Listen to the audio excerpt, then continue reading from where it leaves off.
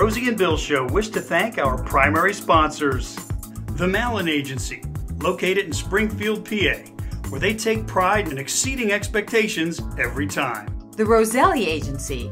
Brian and his team of insurance professionals have been serving the needs of Chester County for more than 2 decades. Anthony DeCecco and our friends at Tennis Addiction are ready to serve all your tennis needs at their beautiful facility in Exton, PA. 'Cause tonight I have stars above. How did I ever win your love? What did I do? What did I do? What did I say? What did I say to make you turn your angel eyes my way? Hi, everyone. Welcome to the Rosie and Bill Show. Our guest this week has worn many hats in the music industry. He's been nominated for a Grammy and multiple Dove Awards. Please welcome to the Rosie and Bill Show 1/3 of the group known as the Goodwin Brothers, Jonathan Goodwin. Jonathan, welcome to the show. Thank you all so much for having me. Jonathan, it's our pleasure. We're really looking forward to getting to know you and to get to know more about the Goodwin Brothers. And what we'd like to do is kind of jump in the time machine for a little bit and take a little bit of a trip back, because like so many of our other guests, you started playing an instrument at a very early age. So what was it that drew you to the piano at the ripe old age of 4? Right. Yeah. Well, it's all we had in the house growing up. You know, we weren't like kids these days. I mean, I'm not a senior citizen yet by any means, but I am pushing 40 now. And we were kids, you know, it wasn't like the generation that we live in today, you know, always with a tablet or something in our hands. If we wanted to play with anything, it was a stick outside or, you know, just whatever you found. And luckily, my brother and I were really raised a lot and influenced by our grandmother and grandparents. And she played piano in church and had a piano in the house. So that's what we did. And that's how it started. Did she teach you, or did you take lessons from someone else? You know, I was, you could say self-taught, I guess. I play by ear. So through the years now, I play by Nashville charts and can read music now. But starting out just by ear, she may have showed me a few little chords and things. But I remember one of the stories that she used to tell everybody before she passed was that she came home from work one day and I said I was going to play Amazing Grace for her. And I was just, 3 or 4 years old, and she just laughed and nodded her head, and then she said she heard me start Amazing Grace, with one finger. And so she knew then that I at least could hear music and could find it. So that's kind of how it started. That's amazing. And there is this innate ability when at that age you can already play by ear and you have this natural affinity for it. Now, you were about 8 years old and your brother was 6, correct, when you started playing together? Yeah. And then I understand. Yeah. Go ahead. Yeah, I was going to say, that was about the time that Will started showing interest in music too. I was already loving it. And he got to the point where he was at a really young age when he started hearing harmony and jumping in. And you recorded an album a few short years later. Is that right? We did. Yeah. We were singing a lot in church and around home, local churches and things and revivals. And, it was a big thing to have the young kids that could sing, as a part of their church services or whatever. But we had a lot of people that would say, love to have a CD or love to hear them recorded. So we remember it was probably 5 or 6 years later. I was about 13, 14. Will was 11 or 12. And we went in the studio and did our first record together. And it still floats around. Sometimes we see them. We have people that say they still have them when we're playing around home. So that was 30 years ago, but it was a lot of fun. That's really amazing. And then you started touring on the bluegrass circuit. What was that experience like at such a young age? And how do you compare it to now? Was it a much simpler time then? Oh, yeah, most definitely. And the thing about it is, when you're young and you play, you may not be a protege or you may not be the next best thing, but it's always cute. It's always interesting. And it's always appealing to see, any young people. And that's why our group now champions and we support a lot of music care causes that support young people in music because we were young when we started. But it was a lot easier then.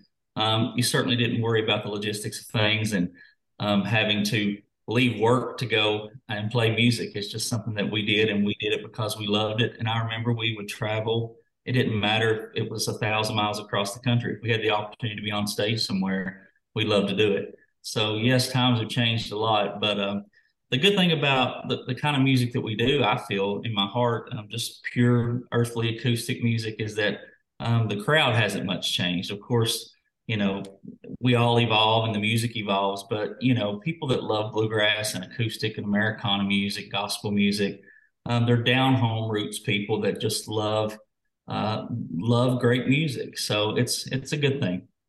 Well, Jonathan, in addition to playing that great music for as long as you have, you've also done some other things and had several different roles over the last couple of decades. You were a record label owner, you headed up an artist management company, producer.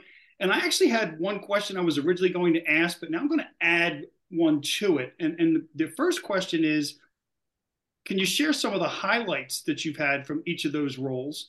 And the second part now that I just thought of, and it's kind of a dangerous thing when I actually have a thought pop into my mind live like this, but I'm going to roll with it because I'm wondering, having that experience now on the business side, has that helped or how has that impacted you as an artist here today?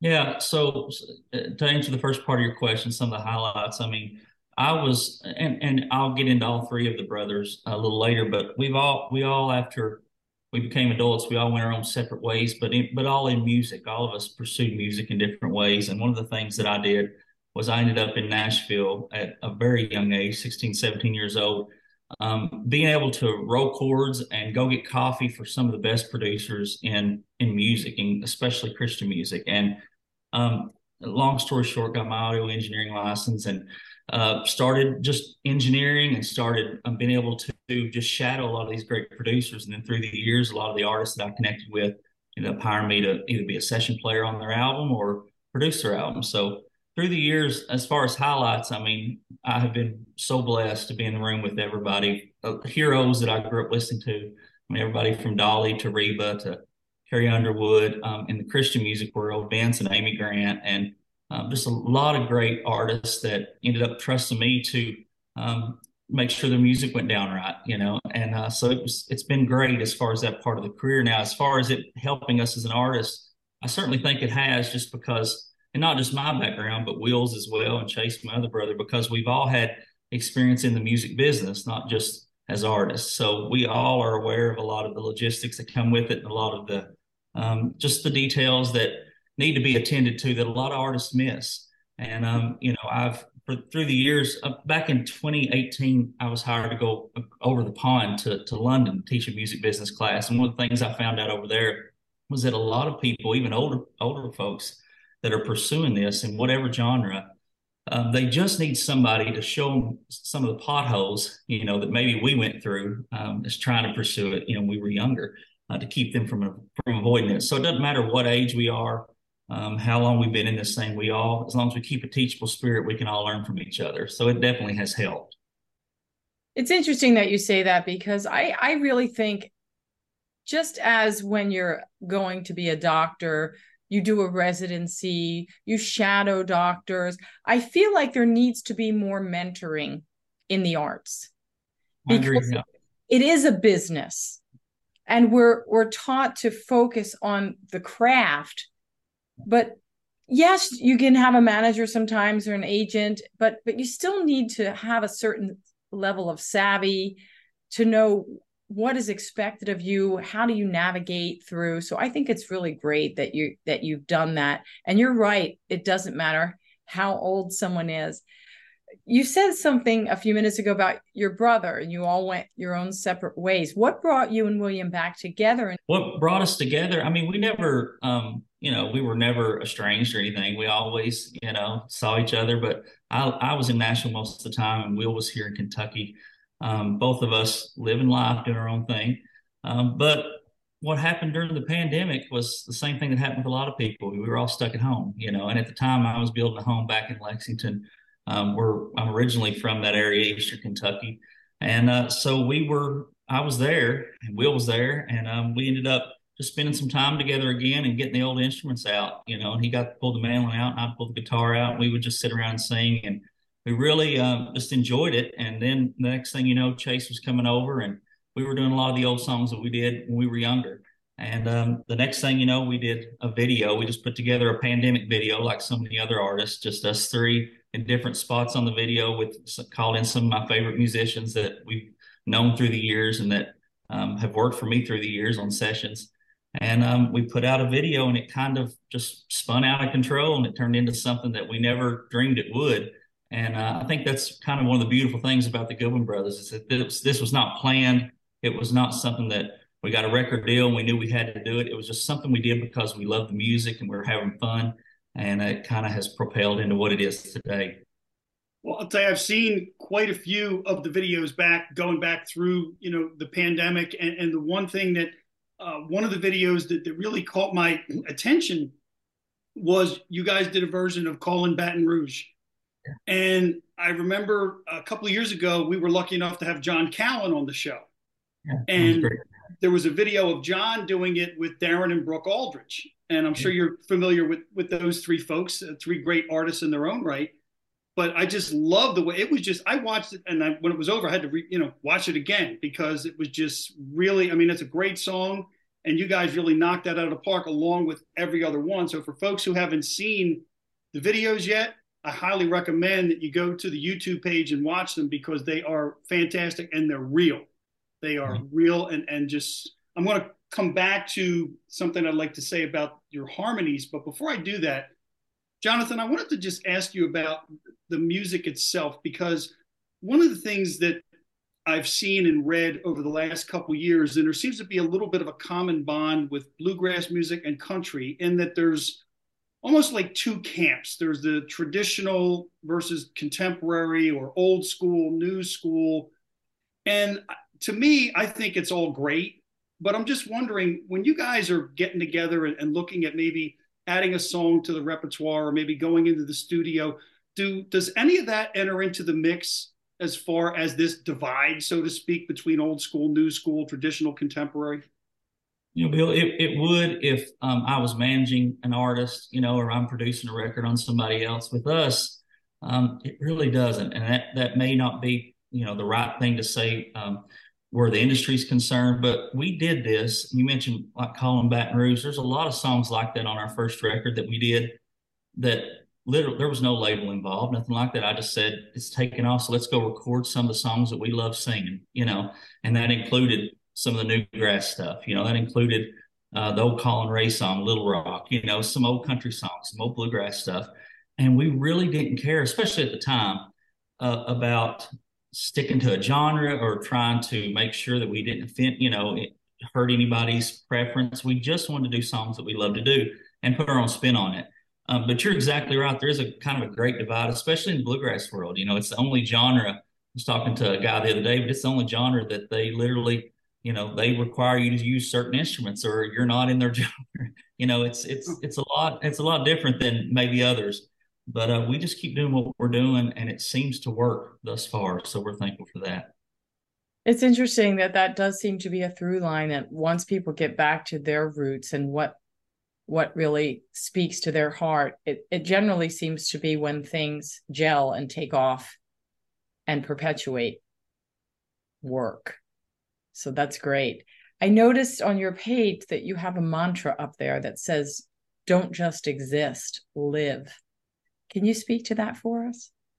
Well, like I said earlier, we all grew up in the church, and a lot of people think, when you hear that, especially from musicians, you think a bunch of religious fanatics, or a bunch of kids that just grew up in legalism or whatever. We're the least people like that you'll ever meet. But I learned a lot growing up in church. I learned how to love Jesus, and I learned how to trust God. And I think that there's so many people that even take the spirituality part out of it, that really go through their day to day, and they just exist. They just go through the motions. They just do the same things every day. And one of the things that, to wrap it all kind of up, but with the Goodwin Brothers, that, I've said this to Will multiple times. I've said it to Chase, and I've said it to all of our band now that work with us. If it ever gets to the point where we're not having fun, let's just not do it. It's not worth it because it's a job, or now we have obligations to certain people. We've been really cautious in not over obligating ourselves, not overdoing it, but to really enjoy what we do. And I think so many people get into the habit, whether it's a job or music or a career or whatever it might be, where they just go through the motions. So yeah, that's kind of my motto, just to make sure that everybody every day, enjoy the moments. I'm learning the older I get. I've got a baby on the way now, so my first. So I'm learning every day, because I think back about my grandparents that I mentioned earlier, and how I would never want to wish anybody back before this. But now that I've got a baby on the way, I was telling my dad the other day, I'd like to have some of them back to experience this with me. And that just reminds me that every day is precious. So we should live every day, enjoy it, and cut out the bad. That's great advice. Yeah, wise words, and I love what you said about, there are unfortunately people out there that just kind of exist rather than live, and living life to the fullest. And it's being able to do what you love to do and having fun doing it really is key. And that's why Rosie and I love doing this show, and love having the opportunity to get to know people like yourself, Jonathan. That's what we love to do. And one thing that I think was pretty clear to us as we watched the video for your new song was that you guys really love Everyday Thing. But what's interesting is, from what we understand, that song was actually written several years ago and came close, but didn't quite make the cut for a couple of other albums with some other well-known artists. But then you guys really gravitated to it. So what was it about the song that really resonated with you? Because I have my thoughts, but I'm curious as to what yours were. Well, one of the things that we realized after we did our first record, I mentioned a minute ago, of just songs that we love to sing. We got a call from, our manager reached out to us and said, hey, this record label is in bluegrass music. It's been around for 30 years. One of the labels that we used to listen to growing up with the Osborne Brothers and people like that. But they've reached out to us, and they want to sign you to 2-record deal. So we knew that meant going into the studio, we needed some original material now. This thing's getting kind of serious. So I met Tom Payton at a session that I was producing on another artist, actually, a country artist. He walked in, he was writing some songs for her. Tom has written songs for Olivia Newton-John, a lot of great artists through the years. And it was the first time we'd ever met, but he said, I've heard of you and your brothers, and I have a couple songs I'd love to pitch to you. And he sent us about 5 songs. Out of the 5, 2 of them are on the new record. But he's a phenomenal writer, and not only is he a great writer, but he writes stuff that fits us really well, we feel like. But yeah, you're exactly right. Shenandoah, Marty Raven, and those guys had a hold on the song for a couple of years. The Oak Ridge Boys had a hold on the song, and it just never worked. Not that they didn't love it; it just they took it into the studio with the way they do 25, 30 songs potentials, and they get to the best ones first, and. So I believe it was saved for us, and we're thankful for that, because people seem to really be enjoying it. Well, it's fabulous the way you all do it. So I think you're right. It's the right fit. And you have an album in the works now. Tell us about that, and when will that be released? Sure. The album's done. We finished it maybe a month ago, but it's releasing, in late July. So we're doing our album release party the last weekend of July at the world famous Station Inn in Nashville. We'll be doing a show that night there to release the album. But it's something that we are really proud of. It's got almost all original material on it. We have some songs that, like I said, the 2 that Tom wrote. We've got a song that a family member of ours wrote. We've got some really cool stuff. And it's not just bluegrass. There's a lot of straight, forward bluegrass on there, but there's a lot of great stuff too that will fall under the country Americana stuff that people love. So we hope there's something on there for everybody. We really enjoyed doing it. Well, if Everyday Thing is any indication, we can't wait to hear the rest of the songs. And I mentioned earlier that I kind of had my thoughts, and Rosie just kind of touched on it, and you touched on it. But to me, that song was meant to be recorded by you guys, because it showcases the flawless and seamless harmonies that you guys, it's absolutely amazing. And also great musicianship. So to me, that's a pretty unbeatable combination. So I'm wondering, Jonathan, having the harmonies to the level and the degree that you do, the outstanding musicianship, what do you think is the ultimate upside for the group? And I'm going to use the word ultimate again, sort of. Ultimately, what do you think success would look like for you and your brothers? Well, I think the upside for us as a band in the genre that we're in is that I would put my brothers up, and I'm partial, but I put them up vocally against about anybody. And I can say that because I work with professional singers every day in the studio, and they are two of the best singers you'll find anywhere. That's just the bottom line. I barely hang on when I'm singing with them, and that's why you don't hear me lead anything on the records. I have a solo album out that I did years ago, and we were just about to trash that because just nobody, everybody loves to hear Will and Chase. But that's the upside, is that they're great singers. Not that there's not great singers in bluegrass, but you can almost name, on two hands, some of the leading vocalists in bluegrass through the years. From Bobby Osborne to Ralph, you mentioned John Cowell and others. There's not been a whole lot of real strong vocal bands in our genre. So that's kind of what has been something that people really gravitate to. And what happens is we see this too, Bill, is a lot of people that don't like bluegrass at all will come to a Goodwin Brothers show and they realize, hey, I kind of like bluegrass now, and they'll dig into old Osborne Brothers or Bill Monroe or whatever it is, and they'll realize they like that as well, So it's bringing new fans in, and that's kind of the upside. And I forgot the last part of your question. It was, what do you think for both you and your brothers, what would success ultimately look like? Yeah, so, it would be for us to continue to do this and have fun and be able to really thrive with it, make a good living with it, and us to be able to continue to make music that people love. And one of the things that we do that's a little different than, a lot of bands I work with, and a lot of bands through the years is, they want to take you on a roller coaster at their shows to where you're up 1 minute, down the next, and all that. And all that's great. But one of the things that we try to consistently do, especially with our singles at radio and our videos that we do, is do what we call real good, feel good music. Just stuff that makes people forget about what's going on in their world, in their life, the problems that we all face every day, the stuff that everybody goes through. When you hear the Goodwin Brothers, we want you to smile, and that doesn't mean there's not going to ever be a song. Some of the new stuff on our record is songs that are packed with conviction, and they're packed with emotion, and all that's good. And there's a time and place for that. But the main thing that we love to do, and we want to continue doing, and it would equal success for us, is to continue to make people smile and to continue to make great music. Well, I have to say that it's hard to not smile. It's hard to not tap your feet or move when listening to your music. So I think you've already accomplished that goal, and I do hope that you continue, because it's something that is really important for people to have. Thank you.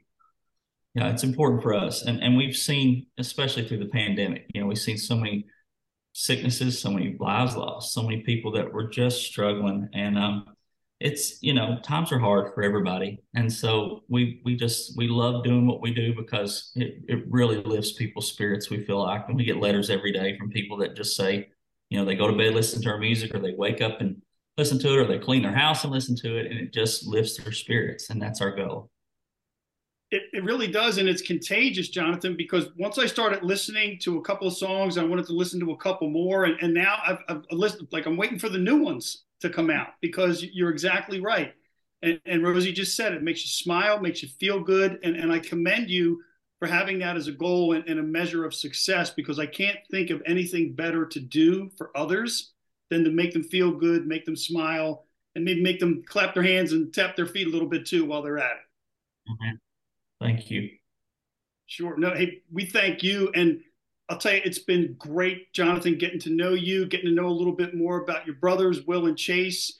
We wish you nothing but the best. We're looking forward to the new album coming out. And again, that was at the end of July, I believe you said? Yeah. Yes, end of July this year, 2023. Okay. And one last thing, if you guys are ever anywhere in the Northeast near the Philadelphia, New Jersey area, please make sure you let us know, because we'd like to come feel good and get to meet you guys in person. Be wonderful. We'd love to have you anytime, for sure. All right. Well, again, Jonathan, thank you so much for joining us. We really enjoyed it. Folks, we hope you've enjoyed it as well. We'll see you next week. Some people start off with a big romance, a black tie wedding and a fancy dance. Then it's off to an island in the deep blue sea. They get back home thinking that's how love should be. We got married in a country chapel, drove away in a beat up car, bought a little house in our hometown and settled down where we are. Our love is an everyday thing, taking each day as it comes, making it grow like a sweet red rose through the rain and sun. It's so simple how we stay together, solid as a diamond ring. Our love is an everyday thing. It's a country band on a Friday night, a two-step dancing underneath the neon light. When they close the doors, we head on down, truck stop breakfast at the edge of town. There's a lot to do in this big old world, lots of places we could go. We're too busy doing what we want right here close to home. Our love is an everyday thing, taking each day as it comes, making it grow like a sweet red rose through the rain and sun. It's so simple how we stay together, solid as a diamond ring. Our love is an everyday thing.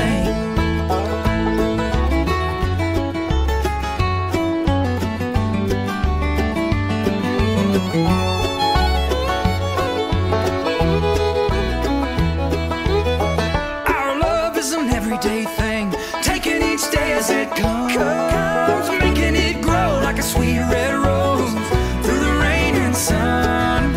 It's so simple how we stay together,